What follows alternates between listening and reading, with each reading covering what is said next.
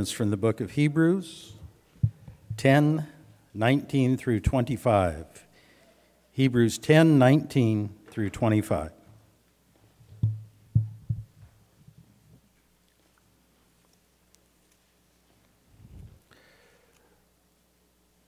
Since therefore, brethren, we have confidence to enter the holy place by the blood of Jesus, by a new and living way which he inaugurated for us through the veil, that is, his flesh. And since we have a great priest over the house of God, let us draw near with a sincere heart in full assurance of faith, having our hearts sprinkled clean from an evil conscience and our bodies washed with pure water. Let us hold fast the confession of our hope without wavering, for he who promised is faithful. And let us consider how to stimulate one another to love and good deeds, not forsaking our own assembling together, as is the habit of some, but encouraging one another, and all the more as you see the day drawing near.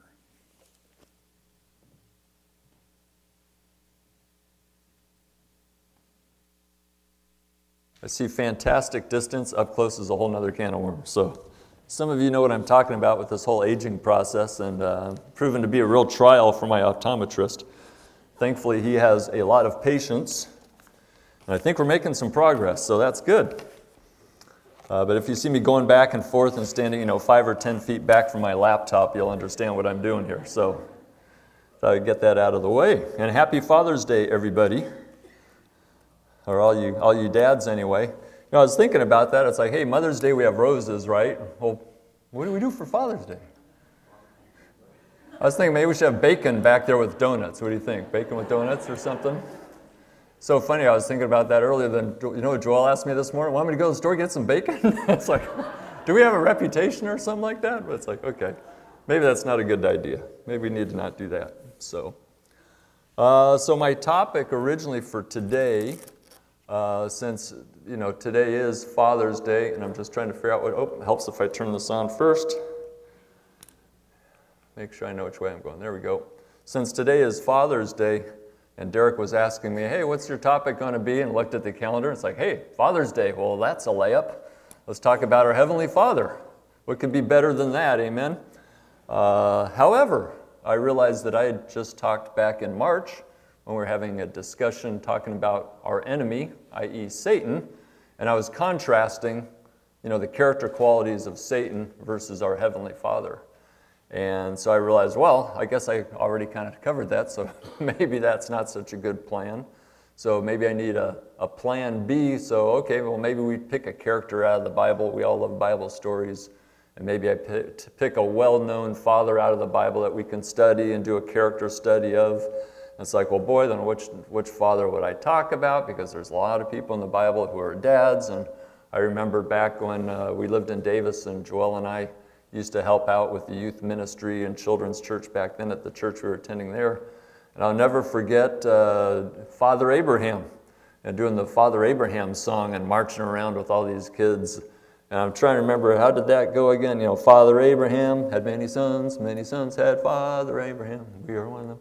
On down the line. I was thinking later on, it's like, I don't know how doctrinally correct that is, actually. He didn't have that many sons. He ended up with a zillion grandsons, of course, and he was the father of nations. But, hey, through Hagar he had one, through Sarah he had one, and then he had some later on through his concubine. But in any event, I thought, well, we could talk today about Father Abraham, and if we did that, when we take a look at the life of different people in the Bible, we can learn a lot by studying the Scripture and, learning things to do and learning things not to do. And again, we can learn from the character of others and hopefully then implement that in our own lives, because that's the beautiful thing about Scripture is it is timeless, and we can learn from it and apply it to our lives and then hopefully be a better representatives for Christ in our walk here on earth. And I was looking at Abraham, who was originally called Abram before God changed his name and gave him the name Abraham. He left his home country in obedience to God's word. God commanded him, hey, so go leave here, and I'm going to take you into a new place.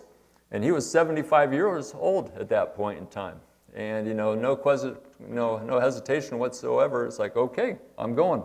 And off he went with his wife and with his nephew and what he had at that point in time. And so one thing that we learned about Father Abraham, if we're to talk about Father Abraham today, is that he was obedient.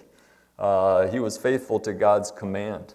We also would know, if we were to talk about Abraham today, is that he also worshiped God. God appeared to him and he immediately built an altar to God. He worshiped God by building an altar to him. We also find out, and this is where we can also learn some things not to do in our own life, we also found out that he was deceitful. When he left to Egypt, he lied to the Egyptians by saying that his wife Sarah was his sister, which was kind of a half-truth because she was a half-sister as it turned out. But we know that he was being deceptive for the sake of his own protection. He felt that the Egyptians do bad things to him and take his wife if he said that he was married. So instead he said that, oh, it's my sister. And so we found out he would repeat that same deceit later on. We find out to the king of Gerar, Abimelech. So that was kind of a recurring theme that he did there. As far as back to something else that is positive from the life of Abraham is he believed the Lord when God told him that I'm going to make your descendants as numerous as the stars. And that's, we recognize that Abram, again, he was referred to as Abram back then. Abram believed the Lord and he credited it to him as righteousness. And we're all familiar with that passage. So he had faith, as should we. And the next, and I was just kind of scrolling through the book of Genesis here, when we take a look, then we get into the whole Sarah and Hagar issue. And so, God told Abraham that, hey, I'm going to make your descendants as numerous as the stars. Well, they get a little impatient, I guess, and Sarah says, here, take my maidservant, Hagar, and have children through her, which evidently was not an uncommon practice back in the day. If a woman was barren, she would give her servant to the husband to generate children for her. So in a way, we found out, just kind of through that whole thing, and that's a little bit tough, what God told Abraham was a son coming from your own body will be your heir. It's like, well, he didn't say Sarah or something like that, and I suppose we could make arguments one way or the other about whether they did the right thing there or not. But in a way, really one would think that, well, that's what God intended, was that through your wife, that he'd be fulfilling all of these promises. So in a sense, they were not really trusting God with the promise that God had given them. So he had a breakdown in his faith at that point in time. And on and on and on. So if we were to talk about Abraham, those are some of the things we're going to talk about. But that's not what we're going to talk about today. That was plan A. That was Glenn's plan until about a week ago. I had a change in plan.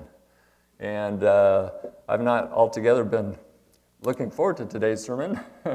Get to share with you not one of my proudest moments, but a week ago something happened. And so God put it on my heart that I need to talk about this and talk about this topic. So I found as I was driving to church today, I was going slower and slower and slower the closer I got to church. I was like, I guess I can't exactly turn around and head back the other direction. So instead, what we're going to talk about today is hypocrisy and discipline. And it's probably just as well that I did not know that that was going to be the topic a few weeks ago when Derek asked me, because if we put that in the bulletin, I'd probably be speaking to an empty room today. That's not our favorite things to talk about, right? Hypocrisy and discipline. And the topic's also going to be running on empty a little bit. And yes, that was a Jackson Browne song, as Merlin reminded me, and that was from 1977. I was in high school back during that song. But we're going to talk a little bit more about that in just a moment here. But obviously not as uplifting as a topic as just rejoicing in our Father. But this is what God put on my heart that I need to share today, and that's what I'm going to do. When we look at hypocrisy, it's nice just to go back and kind of look at the definition of something, I think, just to drill down a little deeper. Hypocrisy, the practice of claiming to have moral standards or beliefs to which one's own behavior does not conform.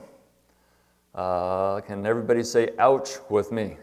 That's something that we don't want to be known for, not conforming to the standards to which we claim to abide by. And, it's hard not to think about Jesus when he was calling out the Pharisees back during the time when Christ walked the earth. And he was telling them, hey, you whitewashed tombs. And he was just really lambasting them over their hard hearts.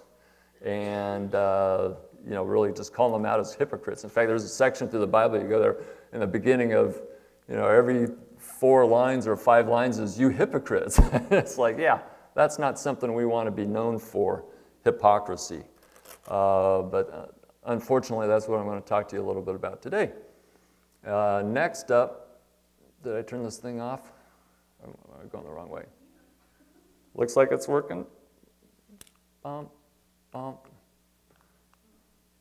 Maybe the batteries just died. All right, I'm going to need an assist from the back, guys.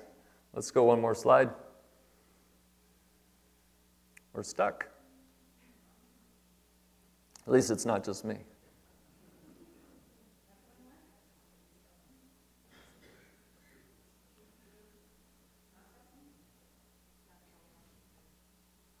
I'm assuming what I'm looking at back here is the same thing as what you're looking at here right now. It looks like we're on the slide on hypocrisy, and we're going to try to get to the slide on discipline.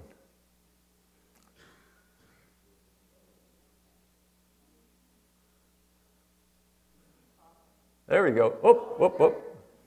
Woof, we're unstuck. Good. Discipline.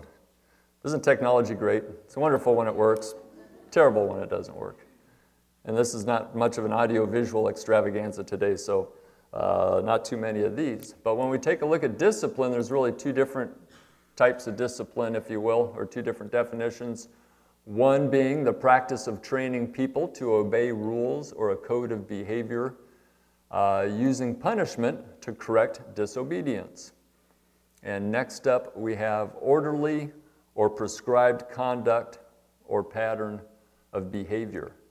And it's interesting, as I kind of was thinking about these 2 things, you never hear both uses in the same sentence, but you will today. I was thinking of, hey, if we were to apply this, like, due to, just kind of a hypothetical sentence here, due to Johnny's lack of discipline in doing his chores, his parents had to discipline him. How about that? You can use both types of discipline in the same sentence. And when you kind of look at these 2 different uses of the word discipline, we know that a lack of discipline can result in the need for discipline. Kind of interesting anyway. That was a little aha moment for me. That was just this morning, actually. But in any event, I don't know about you, but I prefer to learn from other people's mistakes, much more so than learning from my own mistakes. And it's like you hear how people, messed up one way or the other. It's like, okay, note to self, I need to not do that and try to avoid things because, let's face it, discipline can be painful.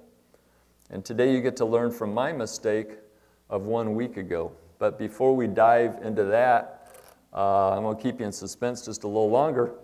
What does God's Word say about discipline? And here we're going to be taking a look at Proverbs, and because Proverbs speak a lot about discipline, and right out of the gate, Proverbs 1 verse 1, chapter 1 verse 1, the Proverbs of Solomon, son of David, king of Israel, for attaining wisdom and discipline. This is his purpose in writing the book of Proverbs. One of many purposes. He speaks about his purposes in verses 1 through 7, really.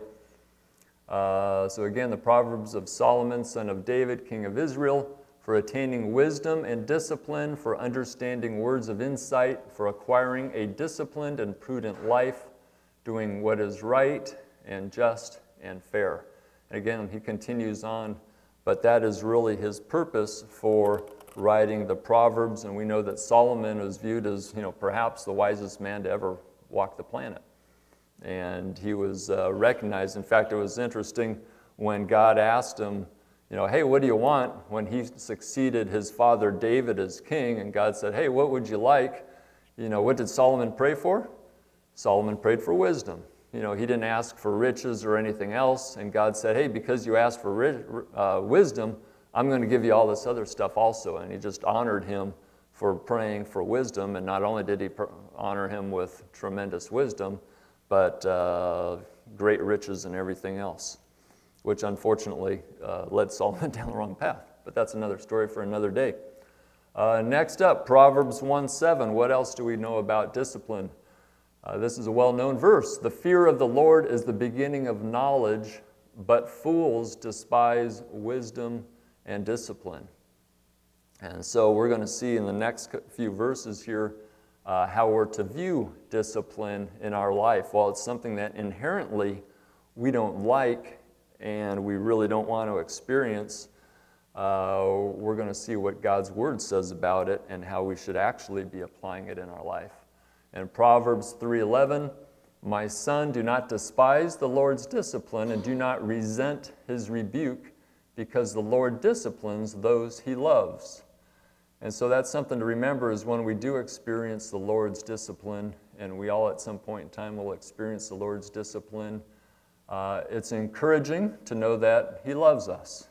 And just as a father disciplines his child, it's out of love that is done. That should be the motivation behind it, is our love for our child. In the same way our Father loves us and disciplines us as well for our own good. And then Proverbs 12:1, whoever loves discipline loves knowledge, but he who hates correction is stupid. This is, by the way, this is not the Glenn translation of the Bible. This is the NIV translation. I didn't put that in myself. In case you're wondering, I know some people, you hear that, some people, they say, the Bible's real confusing and lacking clarity and all that stuff. I don't know, that's pretty black and white. That's pretty black and white. Whoever loves discipline loves knowledge, but he who hates correction is stupid. That's kind of about as straightforward as we can get. And so I think what we learn from all of these verses from Proverbs is we need to embrace discipline. While it may not be pleasant, we need to embrace discipline. And, I think this runs contrary to our nature. It runs contrary to our human nature. So what happened a week ago? A week ago, we were sorry to have to miss family camp this year. We had kind of a confluence of factors that kept us from attending. But we were looking forward to attending last Sunday morning and going up for church and joining all of you guys. And maybe I was a little too anxious to join all of you guys coming up there. We're driving up 44, heading up there, and just a beautiful, beautiful Sunday morning, as you all saw and experienced as well. And a little bit before Shingletown, get behind a vehicle that does something that leads me to think they don't want me going the speed limit. And I thought, without going into all the specifics, I thought, that's odd. What's up with that? And that kind of, ticked me off just a little bit, quite frankly. It's like, what's going on here? And so, we're going more slowly than I had been hoping to go. And so I thought, okay, whatever. Then we're going through Shingletown, and, we have pretty vivid imaginations and still following this car. And I got to thinking, you know what? I'll bet this guy's texting. I think this guy in front of me is probably texting me, and I don't know about you, but I don't have it can kind of draw your ire a little bit if somebody's texting while they're driving, because guess what? A lot of innocent lives have been, lost through somebody texting, and I thought, doggone it, this guy must be texting, and so I decided I would follow a little more closely and let them know, I know what they're doing, sort of thing. Mind you, I was not riding right on his bumper, but I was most definitely following a little more closely than is polite. And so here I am, what a piece of work I am. I'm driving to church and I'm tailgating a guy going to church. Unbelievable. I'm like, duh. Anyway, we get to the passing lane after Shingletown. I get to go past the guy and it's like, whew, hallelujah. We're past them, out of sight, out of mind. Everything's rosy again. Come up to Long Hay Flat Road and take our right turn on Long Hay Flat Road, and the drive only gets more beautiful, loving the scenery and all that, and notice in my rearview mirror that the other car that I'd just gone past also turned on the Long Hay Flat Road. Imagine my surprise. Imagine my horror. Suddenly my eyes were opened up. It's like, maybe there's some other things here. Maybe this other driver didn't have evil intent, and a few other possibilities crossed my mind.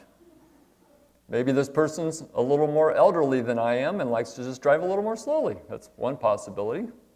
Maybe this person had a passenger with them and they were engaged in a good discussion. Maybe they were just enjoying a beautiful Sunday morning, wanting to drive a little more slowly and enjoying it. My eyes were opened to all of these possibilities. If you were that person in that car, by the way, I apologize. I am sorry. Sorry I was tailgating you on the way to church. I was rather impolite. And that car did indeed go to church. It did show up at Mountain Meadows, by the way. I never did see who the driver was, but yep, one of our church family. Yeah, my eyes were opened. My sin was revealed. And I felt like I got popped right in the face by God. You idiot. You know, my heart was not in alignment with God. I was not in the right place, even though I'm driving on my way to church. You know, whatever happened to Ephesians 4:2? Be completely humble and gentle. Be patient, bearing with one another in love. Well, I bombed on that one.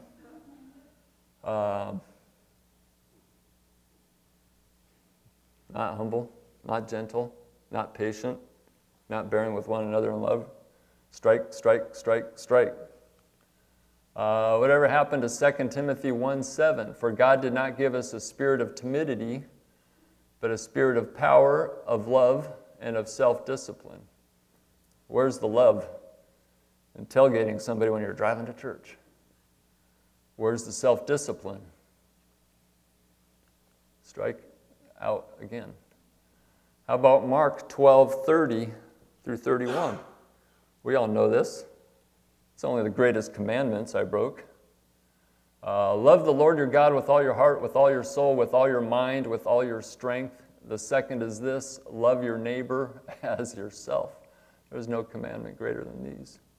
Was I loving my neighbor, following too closely, driving to church, or any other time of day? No, I was not.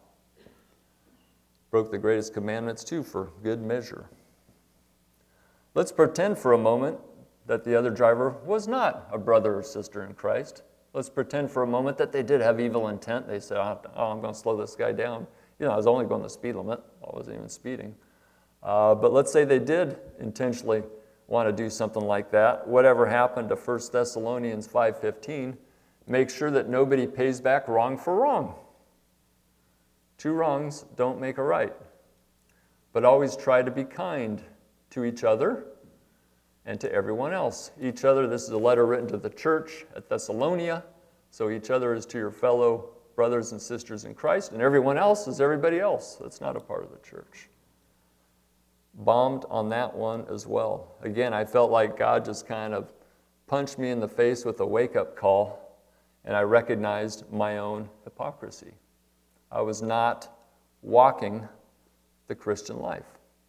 I couldn't help but to think of Christ's condemnation for the Pharisees when he told them, in reference to themselves, these people honor me with their lips, but their hearts are far from me.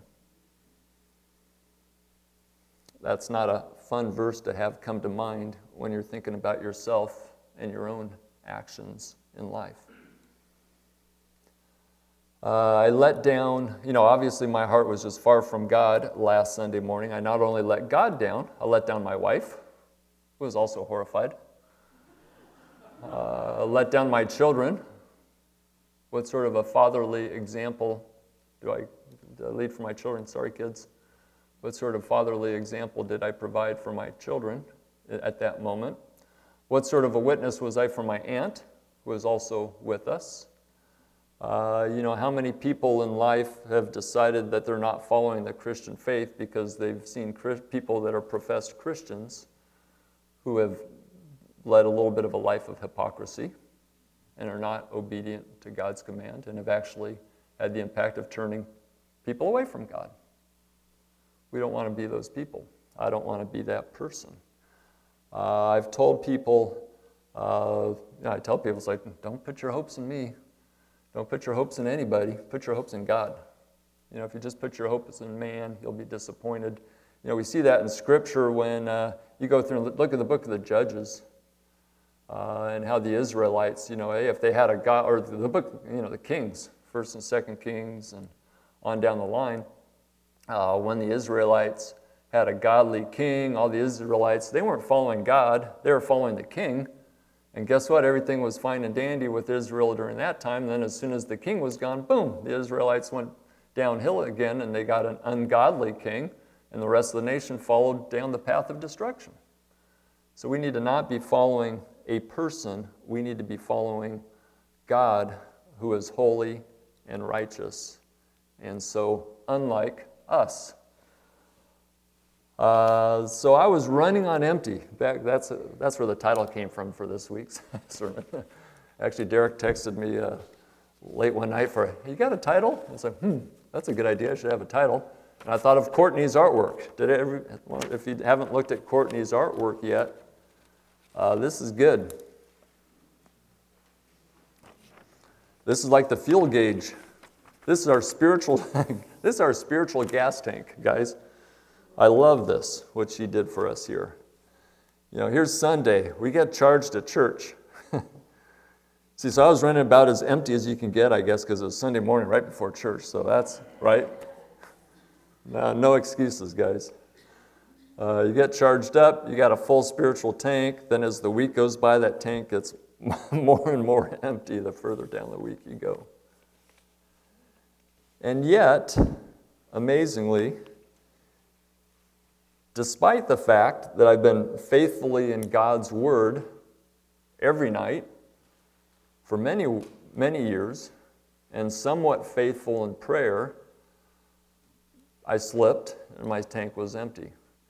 And I realized that I must start my day in communion with God through the reading of His Word and in prayer with Him.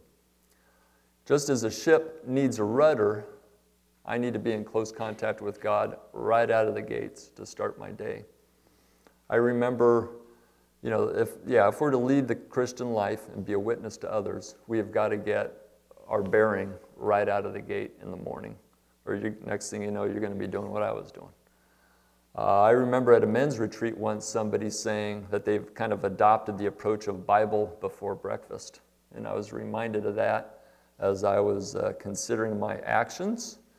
And so every morning this past week, I've been enjoying spending time in God's Word, usually as I'm eating breakfast, enjoying time in God's Word and in prayer with Him, and it's a wonderful thing. It's just been a huge blessing this week. And it was kind of funny. I was driving to work one morning, going 44, going the other direction on 44 back into Redding. And, we got the construction zone, then you come out of the construction zone and you're back to 65 and it widens up to 2 lanes and all that. And people kind of start anticipating that and stuff. And guess what? I held up traffic. This time it was my turn to hold up traffic. I looked in the mirror and said, I got a bunch of cars popping up. The guy goes zooming right by me. It's like, who's holding up traffic now? The peace of God's a wonderful thing, Anyway, I got a chuckle out of that. God's got a sense of humor, huh? I looked at that. Anyway, that cracked me up. Let's look at the book of Hebrews. We started today with Hebrews. We're going to end with Hebrews. Why don't you open up your Bibles, if you will, to Hebrews chapter 12. I've cheated and I have it on my laptop here. Going to go to Hebrews chapter 12, verses 4 through 11.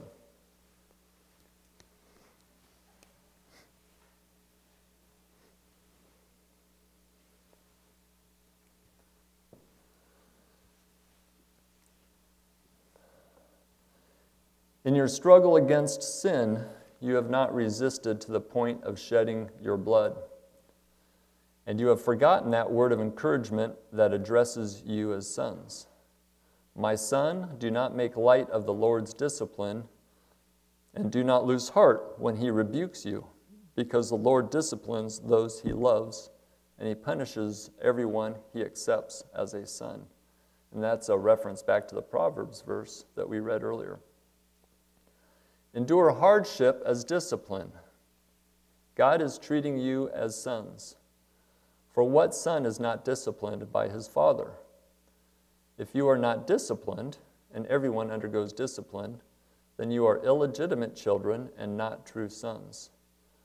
Moreover, we have all had human fathers who disciplined us, and we respected them for it.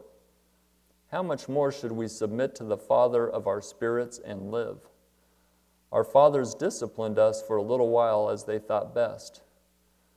But God disciplines us for our good, that we may share in His holiness. No discipline seems pleasant at the time, but painful. Later on, however, it produces a harvest of righteousness and peace for those who have been trained by it. Let's pray.